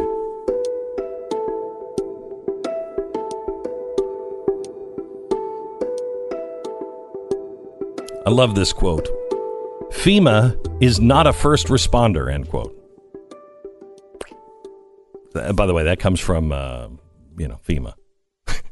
FEMA is not a first responder. That means you are the first responder. Something goes wrong, you have to be the first responder. It is our responsibility to prepare so we're ready to act no matter what kind of crisis that you might face. You know, we were just talking about the farmers that have lost the hay from a wildfire. People were losing their houses because of wildfire. I mean, when we had the hurricanes here in Texas, how many people had to go find a place to live, but then had to worry about how am I going to feed my family? What did that cost? With My Patriot Supply, they have the perfect food kit that millions of Americans have chosen to prepare for disasters, including hurricanes and earthquakes and fires and everything else. It's really easy to store. It's easy to grab and go. This week, their popular 4-week emergency food supply is back for only $99. That's a low price for security for your family, and it's shipped free and discreetly to your door. So take action and become the first responder at 800-200-7163, 800-200-7163, or go online at preparewithglenn.com. That's preparewithglenn.com. Glenn Beck, Mercury.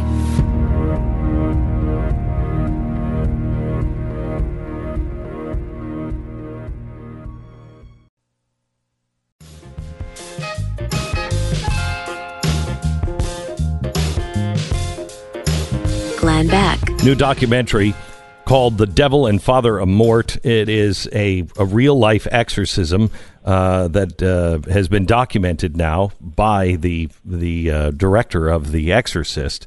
And he's joining us now, Bill Friedkin. Bill, can you tell us, I mean, it's hard in 4 minutes, but can you tell us what happened, what it was like?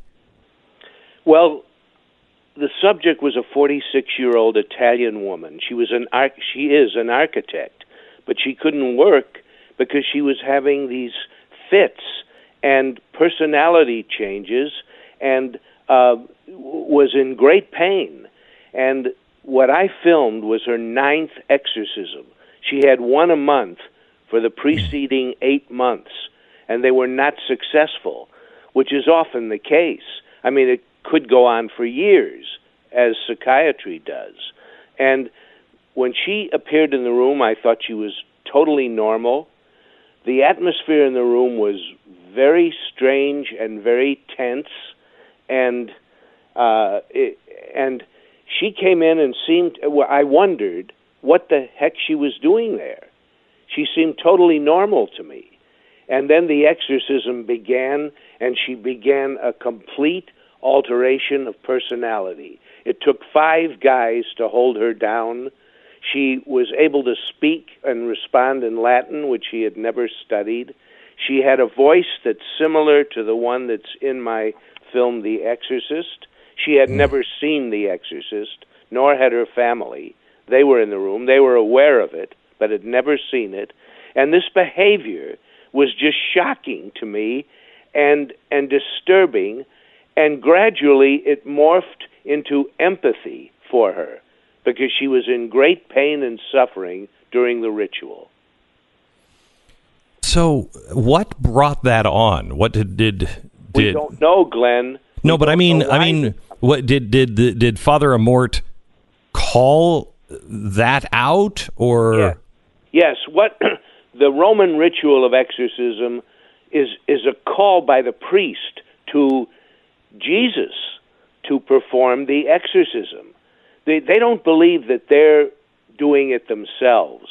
That the very few priests who are ever able to perform one, they believe they're calling on the power of Christ.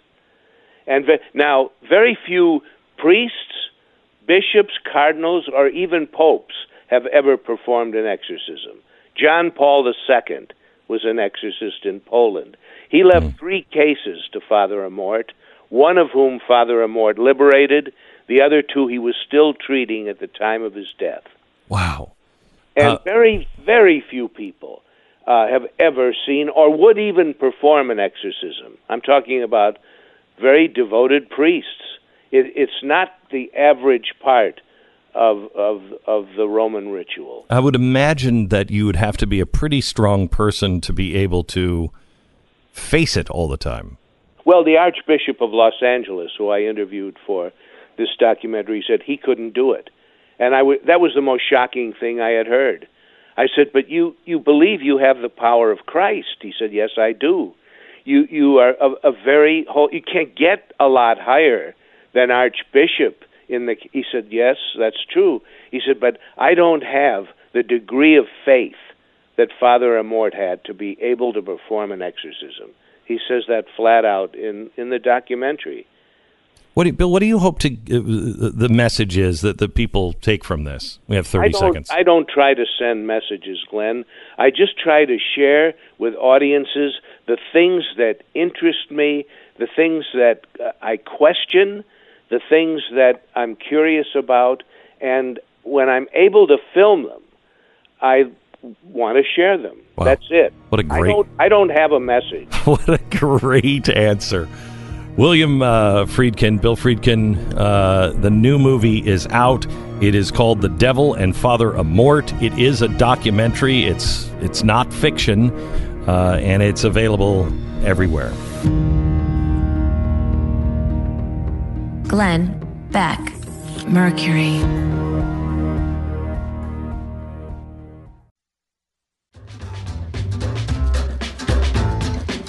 You're listening to the Glenn Beck Program. It's been a fascinating show today. We had, in hour number 2, we had a guest who is who runs the oldest American Catholic newspaper, talking about Pope Francis, and I just wanted to know, what's he doing in China? Because Pope Francis, a lot of people are saying that he's getting the underground church killed or imprisoned, and shutting it down, and this guy tends to agree with that. What is the Pope doing in Russia with Putin, becoming friends? What is he doing with the doctrine? He seems to be, very anti-Western, capitalism. It was an interest. If you're a Catholic, you should listen to that interview. It's at top of hour 2, so the second hour of the podcast. And then we just had William Friedkin on, who is the director of The Exorcist. Oh, that was a scary movie. I still can't finish it. And he has never watched that. Yeah, it's scary. No, thank you. You believe in that, right? Well, yeah. Yeah, that's too real. Yeah. That's a movie I would never see. So he just made the movie, because remember, he made The French Connection. I mean, he was big in the day. Yeah. He made that movie, and you're old enough to remember. Remember, people were throwing up in the movie theaters, and they were claiming they were possessed. Yeah, it was crazy. Yeah. It was crazy. I mean, it was a movie. Can you name another movie that had that kind of impact? Not with that kind. No. I mean, it was not with the bad stuff afterward. I can't think of one, because there were a lot of reports, and I don't know if it was mostly hype. It might have been some hype. Could have been. But there was a lot of reports of people being possessed after watching the movie. And I don't know. I just didn't want to take any chance on that. Yeah, it is a terrifying movie. Anyway, he's just made another one, and this is just a documentary of an actual exorcism. And, he's like, I don't know what to believe, but it was. So he filmed an actual exorcism with the papal exorcist. The guy's been doing it. He's the only one that the Vatican allows to do it. There's only one guy in the world who does that for the Catholic Church, I think. Yeah. I mean, you should talk to him. It's pretty intense. Pretty intense. And he filmed it? He filmed it. He said, I wondered when she came in, what her problem is. She's an architect. And he said she came in, she sat down, and she's been going through these sessions with this priest, and everybody was in around and praying and stuff. And he starts in and calls the spirit out, and he said, it was shocking. He said, I was 2 feet from her, and I was absolutely terrified. Wow. Yeah. And that's the director of The Exorcist. Yeah. He said, I wouldn't make The Exorcist. Did he believe in this stuff before? No, I don't think he believes in it now. Yeah. He's really? like, I'm not sure what to believe. He's even after seeing that, he said, I don't know what it is. He said, nobody knows what it is. He said, he wrote an article about how Jesus did this, how Jesus drove devils out of people. And so it sounds to me that he is a spiritual man who tends to believe this, but he is not willing to endorse it. He took this person to a psychiatrist at Columbia University. They had no idea. They did a brain scan of this person while they're in the fit, and you can see the brain lighting up, and the brain surgeons were like, no idea. There's nothing I don't know what that is. Wow. Yeah. That's pretty amazing. Scary stuff. It is scary. Scary stuff. It is scary. Yeah, it kind of makes the rest of the news seem like okay. Yeah. There's a White House correspondence dinner with some bad jokes. You're like, yeah, but I'm not possessed. Right.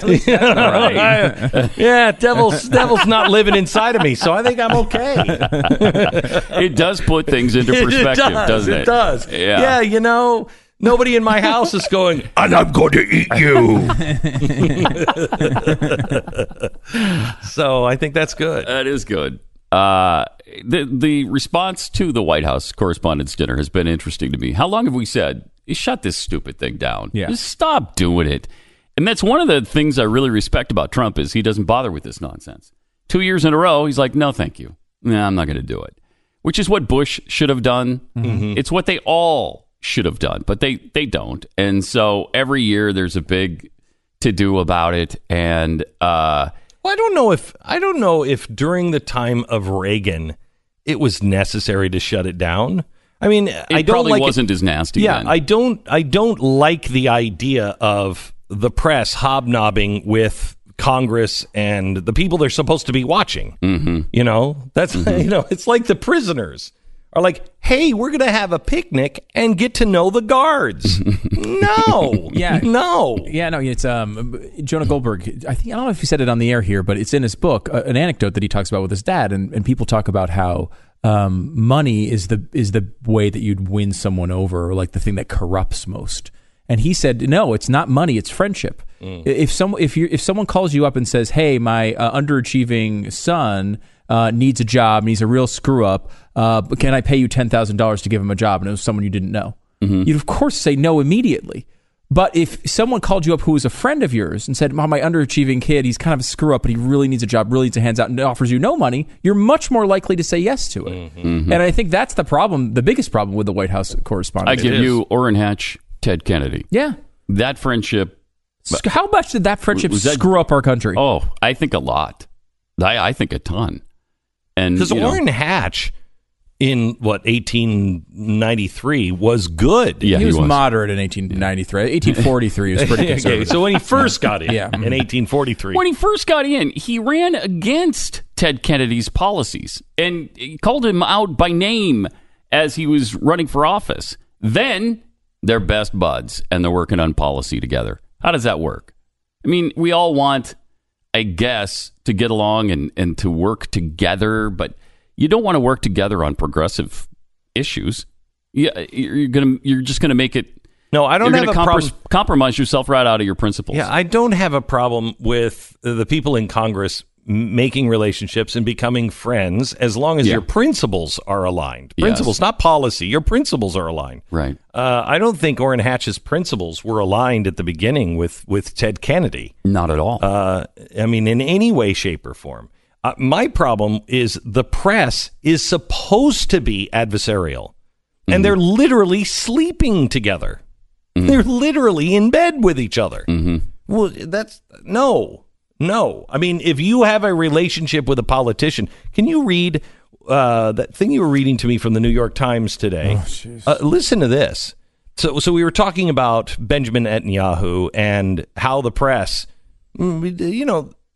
they're not talking about, Iran in the same way.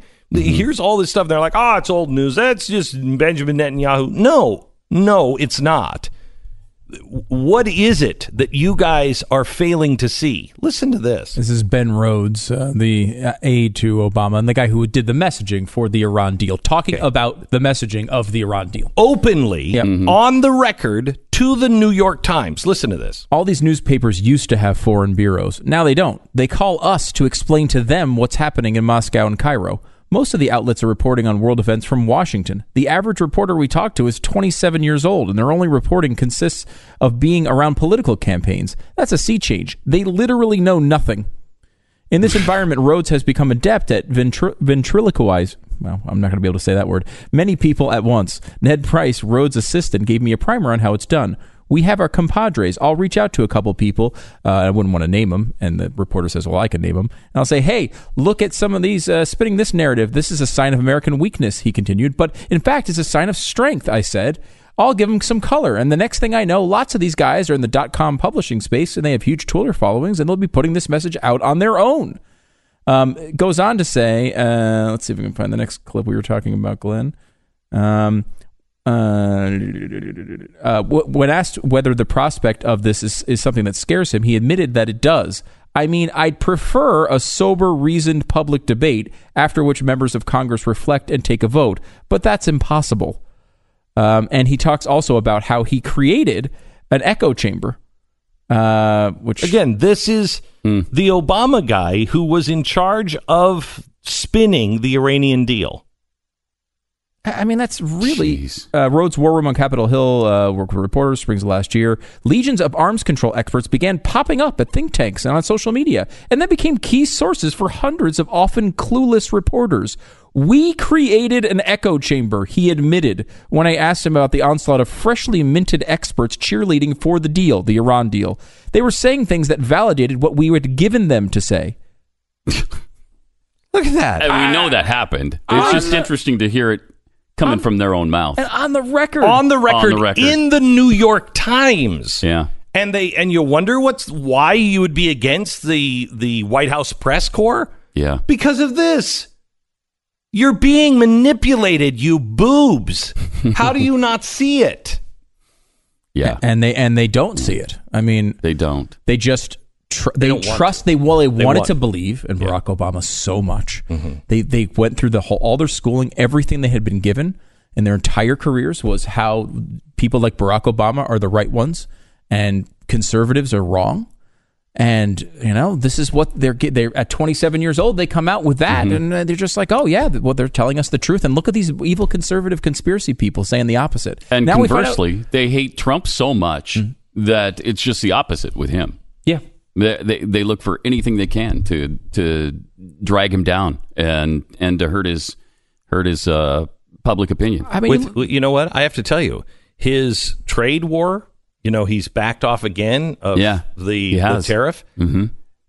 He may be as brilliant of a global negotiator as I have ever seen. He may be.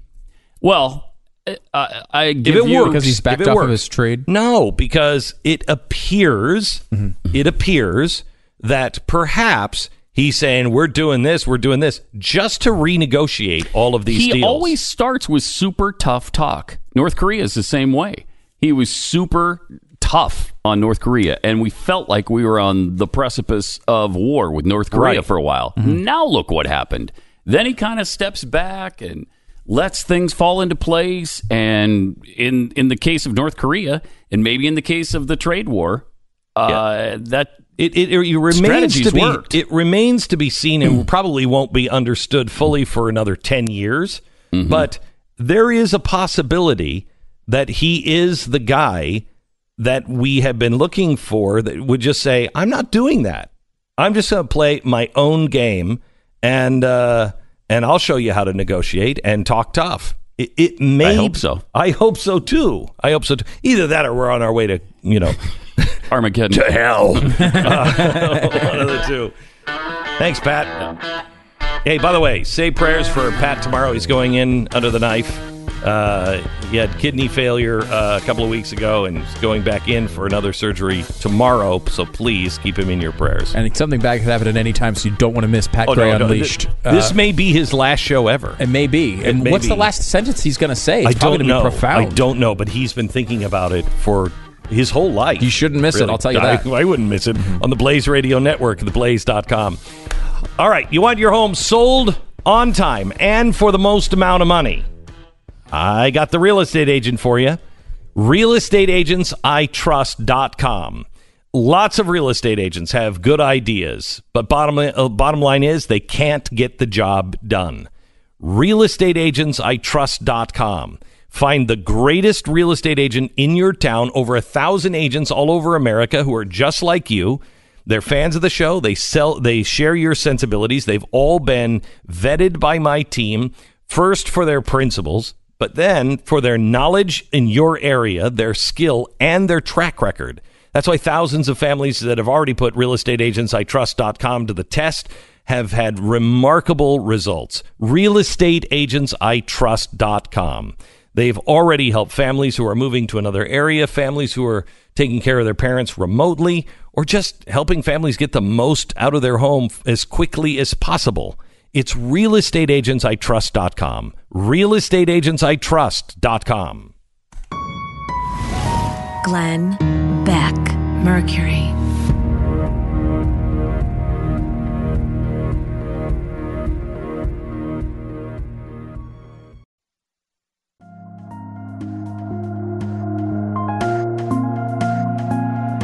Glenn Beck. We can't leave the show without rapper Daz Dillinger, who of course we all know was part of Snoop Dogg's group in the 90s. He has posted a video on social media calling for the Crips to take care of Kanye. National alert. All the Crips out there, y'all Kanye up. You see them is up on GP. It's Crip. We're going to show you how we come together and ride on your you know what I'm saying? So, better not ever see you in concert. Better not ever see you around the LBC. Better not ever see you around California. Stay in Calabasas. You hear me? Because we got a Crip alert for Kanye. You don't speak on Crip guys. We the Crip guys. You know what I'm saying? I really don't. I'm sorry, but I really don't. Not aware of what you're saying. But isn't Calabasas in California? He said, I don't know. I better not see you in California. Stay out of California. Stay in Calabasas, which is, I believe, still in California. Yes, and now it is not the LBC, however. What is the LBC? Long Beach, California. Long Beach, California. Mm-hmm. Which, is that where the Crips live? Apparently. In Long Beach. Yeah, so let's see. The drive is, it's going to be about an hour from the LBC to Calabasas. So what he's saying is... Well, in traffic? Well, yeah, it's true. An hour 28 with traffic. Okay, an hour 28 with traffic. Nobody. I mean, even the Crips are like, that's too far. That's too far. That's too long. We'd prefer if you stayed about an hour 28 away. That was a nice request. Look, can you move a little closer? Can you just move a little closer? Because that's way too far out there. So, just want to leave you with that. Our shout out, our daily shout out to the Crips. Daily. Glenn Beck, Mercury.